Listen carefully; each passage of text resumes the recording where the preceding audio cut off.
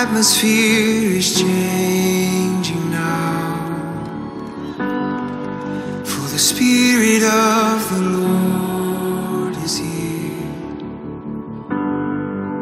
The evidence is all around that the Spirit of the Lord is here. I want to start out by praying this morning over the message and over our ears and over our hearts. Father, we just come to you today and we thank you for this time for all of us to be together, Father, in this time of fellowship and in your presence. Father, we thank you for your word that you have given us, Father, and we thank you for the direction that you place over our lives. We ask that you just be with each of us and that you touch our hearts and touch our ears and touch our minds so that we can be open to receive the word that you have for us today. In Jesus' name, amen.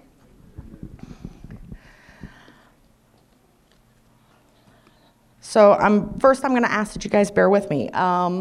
It has been, I think, 16 years since I actually preached a service. I've done lots of sharing at different times over the years. I've done, if you've been here for years, you know I do skits and plays, and sometimes I have 5-minute shares, of things that God has been showing me. But it's been a long time since I've stood right here and done this. So a couple weeks ago, Glenn came to me and asked me if I would share today and if I had something. And I usually do. Usually I have something. But on that particular day when he asked me, I didn't. And I told him that. I said, no, I don't. But if you want me to share, I'm sure that I will by then, because I have found that if I ask God for him to show me something or share something with me or to give me insight, that he is faithful to do so. Now, it's my habit whenever I want to speak to God or I want to hear from God, specifically when I want to hear from God clearly, that I start out in worship. I'm not sure why, but I personally hear him much more clearly when I'm in an attitude of worship and when I'm in worship. And so I went to God and I said, what do you want me to share? And I just began to worship him. And I was listening to one of my new favorite songs. And in that song, there's a period of prophetic free worship.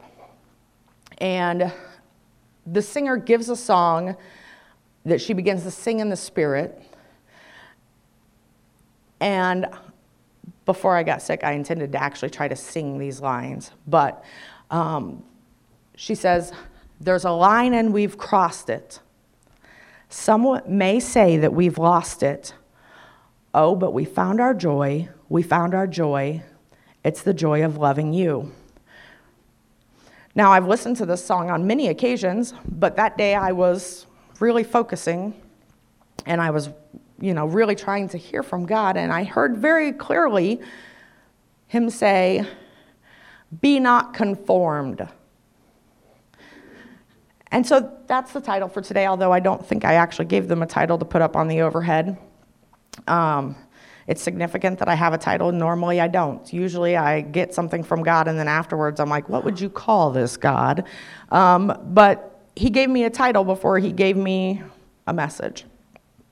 So at the time, he said, be not conformed. And I was like, oh, well, that's exactly what she's saying, God. She's talking about how the world, when they view us, they might think that we've lost our minds from the outside. And I was like, that's a great scripture. And God said to me, what do you know about that scripture? Well, that we shouldn't be conformed, that we should be transformed. And God said, and? And I finally had to stop and I had to say, God, I guess I'll be honest. I don't know a lot about that scripture. I know what it says, that we should not be conformed to the world and that we should be transformed. But I don't know really what that means. I haven't really researched it. And so I guess I'm going to have to do that before I talk to you about it more. And he was like, yeah, you're going to have to do that. And so that's where we're headed today. Romans 12:2 in the King James, and be not conformed to this world, but be ye transformed by the renewing of your mind, that you may prove what is that good and acceptable and perfect will of God. So I've sat under years of Karen's teaching, and Karen, years ago, started out, I'm sure she's not the first, but she's the first that I sat under, where somebody would go and really look up the Greek translation of the words. And so I have found that when she teaches that way, that I learn a lot more and that I perceive a lot more. And so I decided that's how I was going to start out in studying this, is that I was going to look over the actual Greek translation for the scripture. And so I want to run through that, and I want to try not to get too bogged down with all the information. But I do want to start out with pointing out that the scripture starts with, and be not. And that translates exactly how you would expect it to. Don't do it. I think it's important to take a moment to focus on the fact that this is a clear directive. Be not, do not pass go, do not collect $200. Be not conformed, and conformed here translates to be identified with, to have the same outer shape as, to assume a similar outward form, or to pattern oneself after, specifically in one's mind and character. Merriam-Webster, I went ahead and looked there for their definition of conformed, and they said, the dictionary said, to conform is to act in accord with the prevailing standards, attitudes, and practices of a society or a group. So in other words, we shouldn't fit in.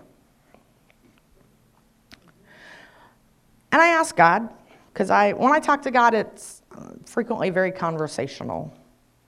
I said, well, I understand what the scripture says, but why shouldn't we fit in? And he said, when you pattern yourself after one another, the two can't be differentiated later. How can we convince the world that we have something they need if they can't see any difference between what we have and what they have? Amen.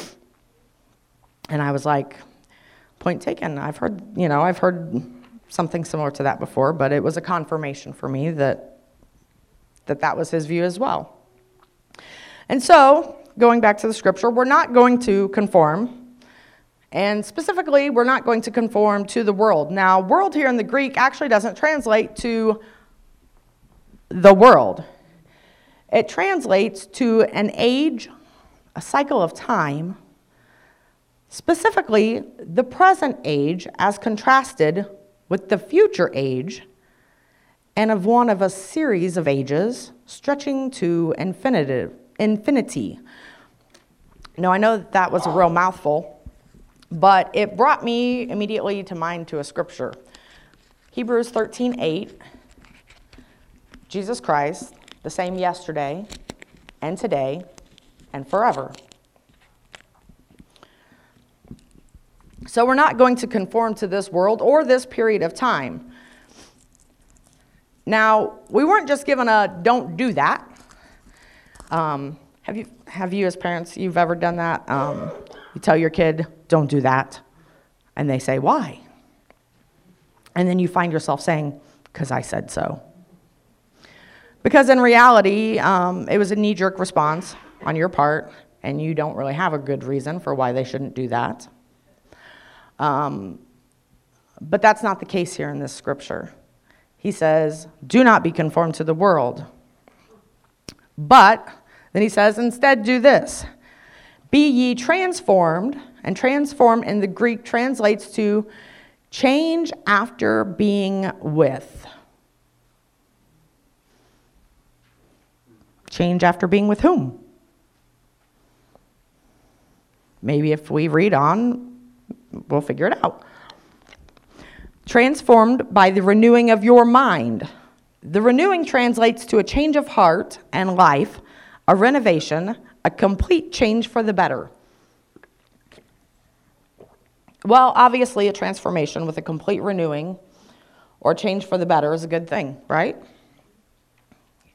But I still don't know with whom is causing this transformation. So, of course, as I was talking to God about this, I was telling him, I was like, I understand that the translation and change after being with whom is what I really need to understand to make sure that I am getting all the information here. And he said, well, there's only one of us left on the earth. And I had an aha moment, slap your forehead. And if you had already figured out that he was talking about the Holy Spirit, good for you, you were ahead of me. But I'm a fairly literal individual, and since it didn't straight out say the Holy Spirit, I didn't infer that on my own. So instead of conforming, we're going to be transformed by the renovation of our heart and life and mind. And mind translates here to exactly what we think of it as. That thing between your ears. But the scripture doesn't stop there. It goes on to say why we're going to renew our minds. That we may prove what is good and acceptable and the perfect will of God. Now, prove here actually translates to test, examine, analyze, and approve. So we're going to test, examine, analyze, and approve the good and acceptable and perfect will of God. Did anybody else just get nervous at the thought of testing and approving God? Right? We don't think of ourselves in that way. We think of,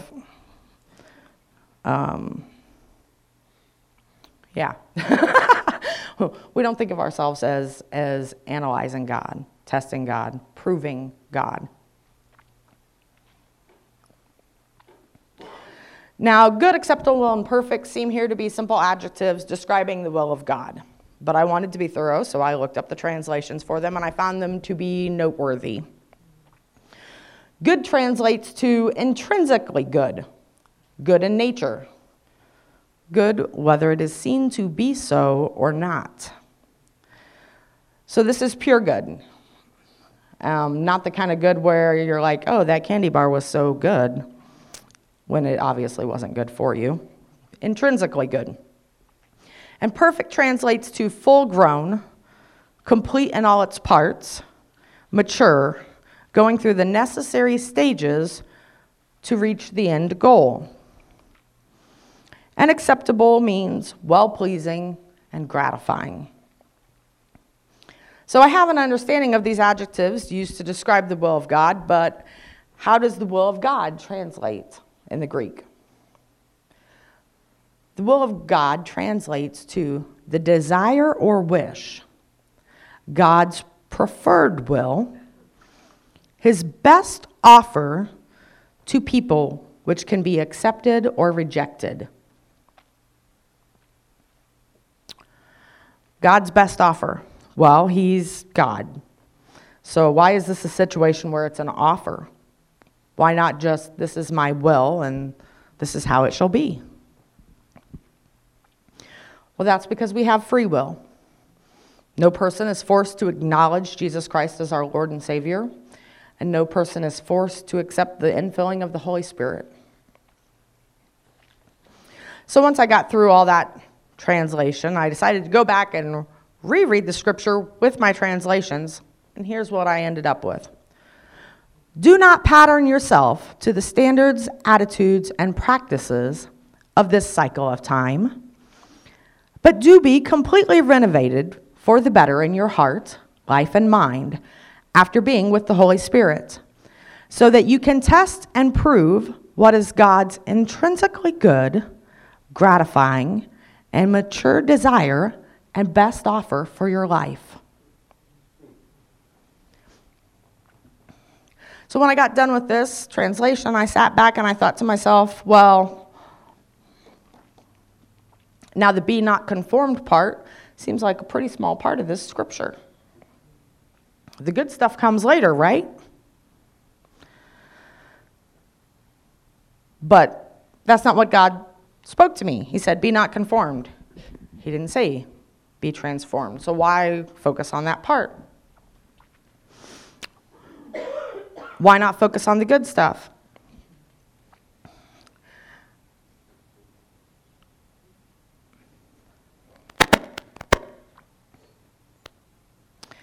I get that we shouldn't be conformed to this time, but the exciting part of the scripture is what we should be doing. And we all struggle with not conforming to the world's practices and standards, ideologies and beliefs.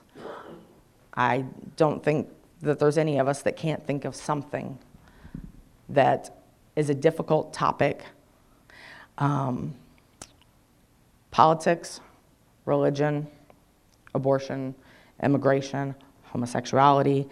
There are lots and lots of different topics that we face every day in life that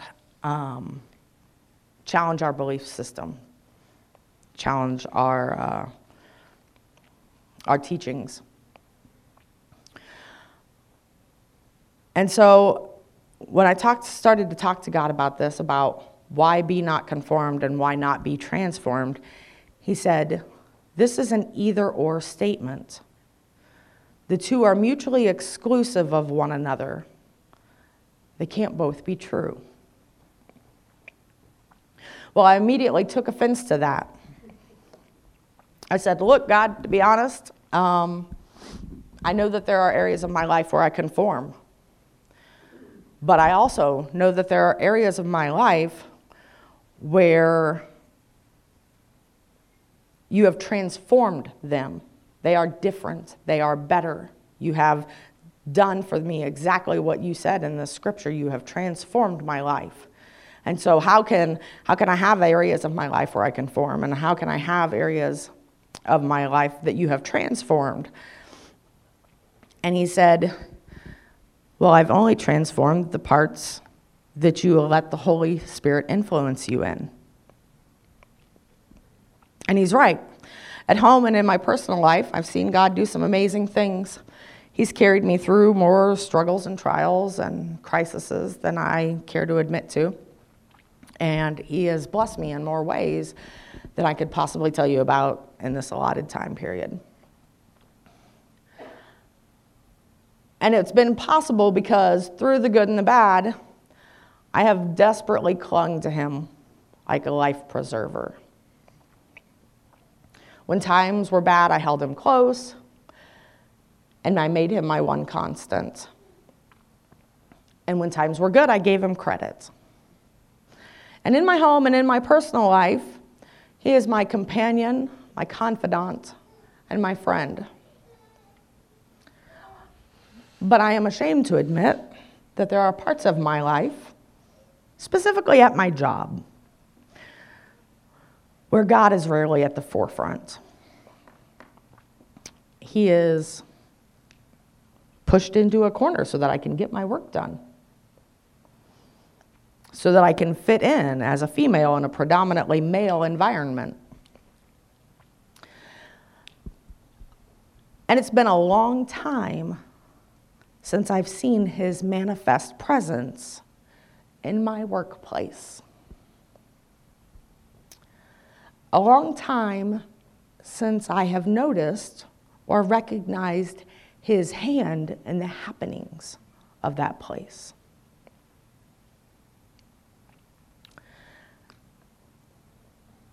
But that's not his choice, that's mine, right? I have clung to him at home and in my family life and in my personal life. But I set this apart. And I said, this is something else. This is what I do for a living. This is how I'm perceived to the public. This is separate. We're gonna keep this over here, God. And when I'm not there, I will praise you and I will exalt you. And when I am there, I will be the me I need to be to get things done.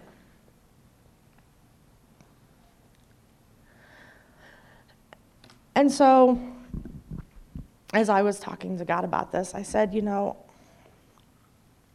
what is the how here, God? I don't just want to translate the scripture and list a bunch of do's and don'ts and not give any practical application for change. And God began to talk to me about the Holy Spirit and about the fruit of a life with the Holy Spirit.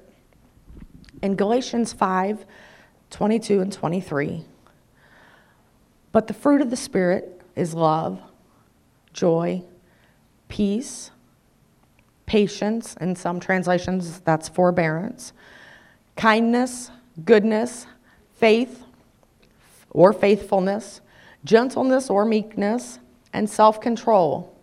Against such things there is no law. These are the attributes of a person living in accord with the Holy Spirit. Have you ever noticed that sometimes it's hard to credit yourself with good works? I mean, if somebody lists off these 9 gifts of the Spirit, love, well, of course you love someone, but are you a loving individual? We often don't give ourselves credit for that because nobody knows us as well as we know ourselves, right? And for every person that we know we love, we know there's somebody that we just don't really care for, right? Joy, peace. Have a lot of peace at my house. It's a wonderful thing. But that being said, there are times where every person in the house is yelling at each other or chasing each other, or, I'm hollering at the kids, don't do this, do that, somebody get that, And I know that. So I don't necessarily immediately think of myself as being a peaceful individual. Self-control, that's a biggie, right? Because we all know at some point, maybe for me, my thing is I have great self-control as far as what I say. I don't say things that are hurtful to people. I attempt not to. But I have lots of other areas in my life where I don't have as much self-control, right? Maybe in what I eat or in what I think, certainly. It might not come out of my mouth, but I did think it. And man, I am reading you the riot act inside. So sometimes it's hard to credit yourself with these good works or to recognize them within your life. But for every one of these attributes, God said there is an antonym, a word opposite in meaning. And those things are easier to recognize within your own life. Those things are easier to guard against, to cut out like a cancer. Some of the antonyms for the fruit of the Spirit: dislike, hate, hatred. I stopped God right there and I was like, now listen, God, I don't think there's anybody that I hate. And he's like, yeah, but there's a whole lot of people that you do not love. Disagreement, disharmony, fighting and war, sadness and sorrow and woe and unhappiness, Does anybody have any unhappiness in their life? There are days when I really enjoy my job, and there are days where I am just there. In fact, that had become one of the statements that I would occasionally say while I was at work. Someone would be like, "How are you?" I am here. That's as good as it's going to get. I am here. Agitation, frustration, intolerance, impatience. That's a biggie for me. I answer the phone a lot at work. I have a great phone voice. "Thank you for calling Peters Heating. This is Mary. How may I help you?" I have people tell me all the time that I sound like a recording. And when I take your phone call and we run through all of the questions that you might have and I set you up, when I hang up, I am impatient. I am ready to be off the phone with you because there's 2 more calls coming in. And maybe I felt that some of your questions, were not deserving of my time.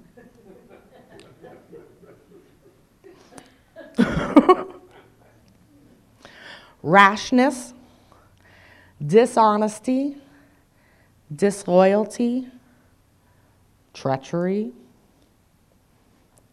hardness, cruelty, revenge and vengeance, disregard, neglect, harshness, meanness, evilness, indecency, and wickedness. Do you see these attributes in your life? In areas of your life? Are they the areas that the Holy Spirit doesn't go with you? Are they the areas where maybe He's not leading you? Am I the only one that sometimes struggles with leading 2 lives? Because that's what it seems, right? Like I'm leading 2 lives.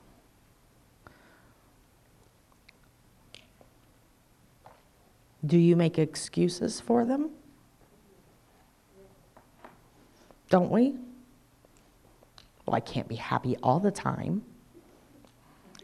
Well, it's not my fault. They're an idiot.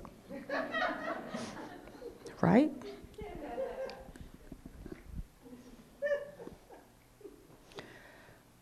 By working to cut these things from our lives, we move ourselves one step closer to being transformed, to walking with the Holy Spirit and with His presence in our life. As I was studying and talking to God about this, there was one other scripture that I came to. In the Greek, the translation for transformed, there's another scripture. It's 2 Corinthians 3:18.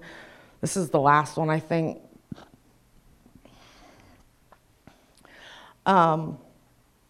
The translation for transformed is the same in this scripture as it is in Romans 12:2. But we all, with unveiled face, beholding as in a mirror the glory of the Lord, and being transformed into the same image from glory to glory, just as from the Lord the Spirit. Now, I'm not going to drag you all through the whole translation again of this particular scripture, but I did do it whenever I was studying.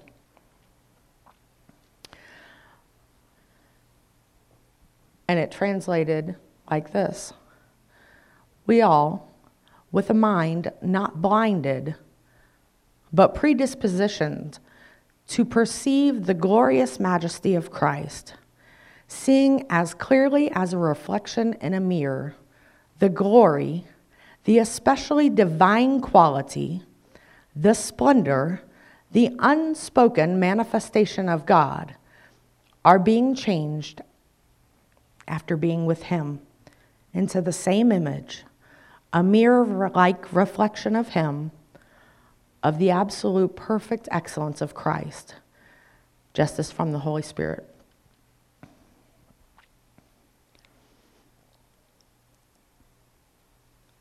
There's somebody here today who, I hadn't actually intended to share this scripture, but there's somebody here today who needs to know that God is transforming you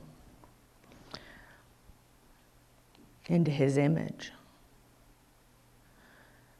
And it's perfect. It's mature. Bright and beautiful in every way.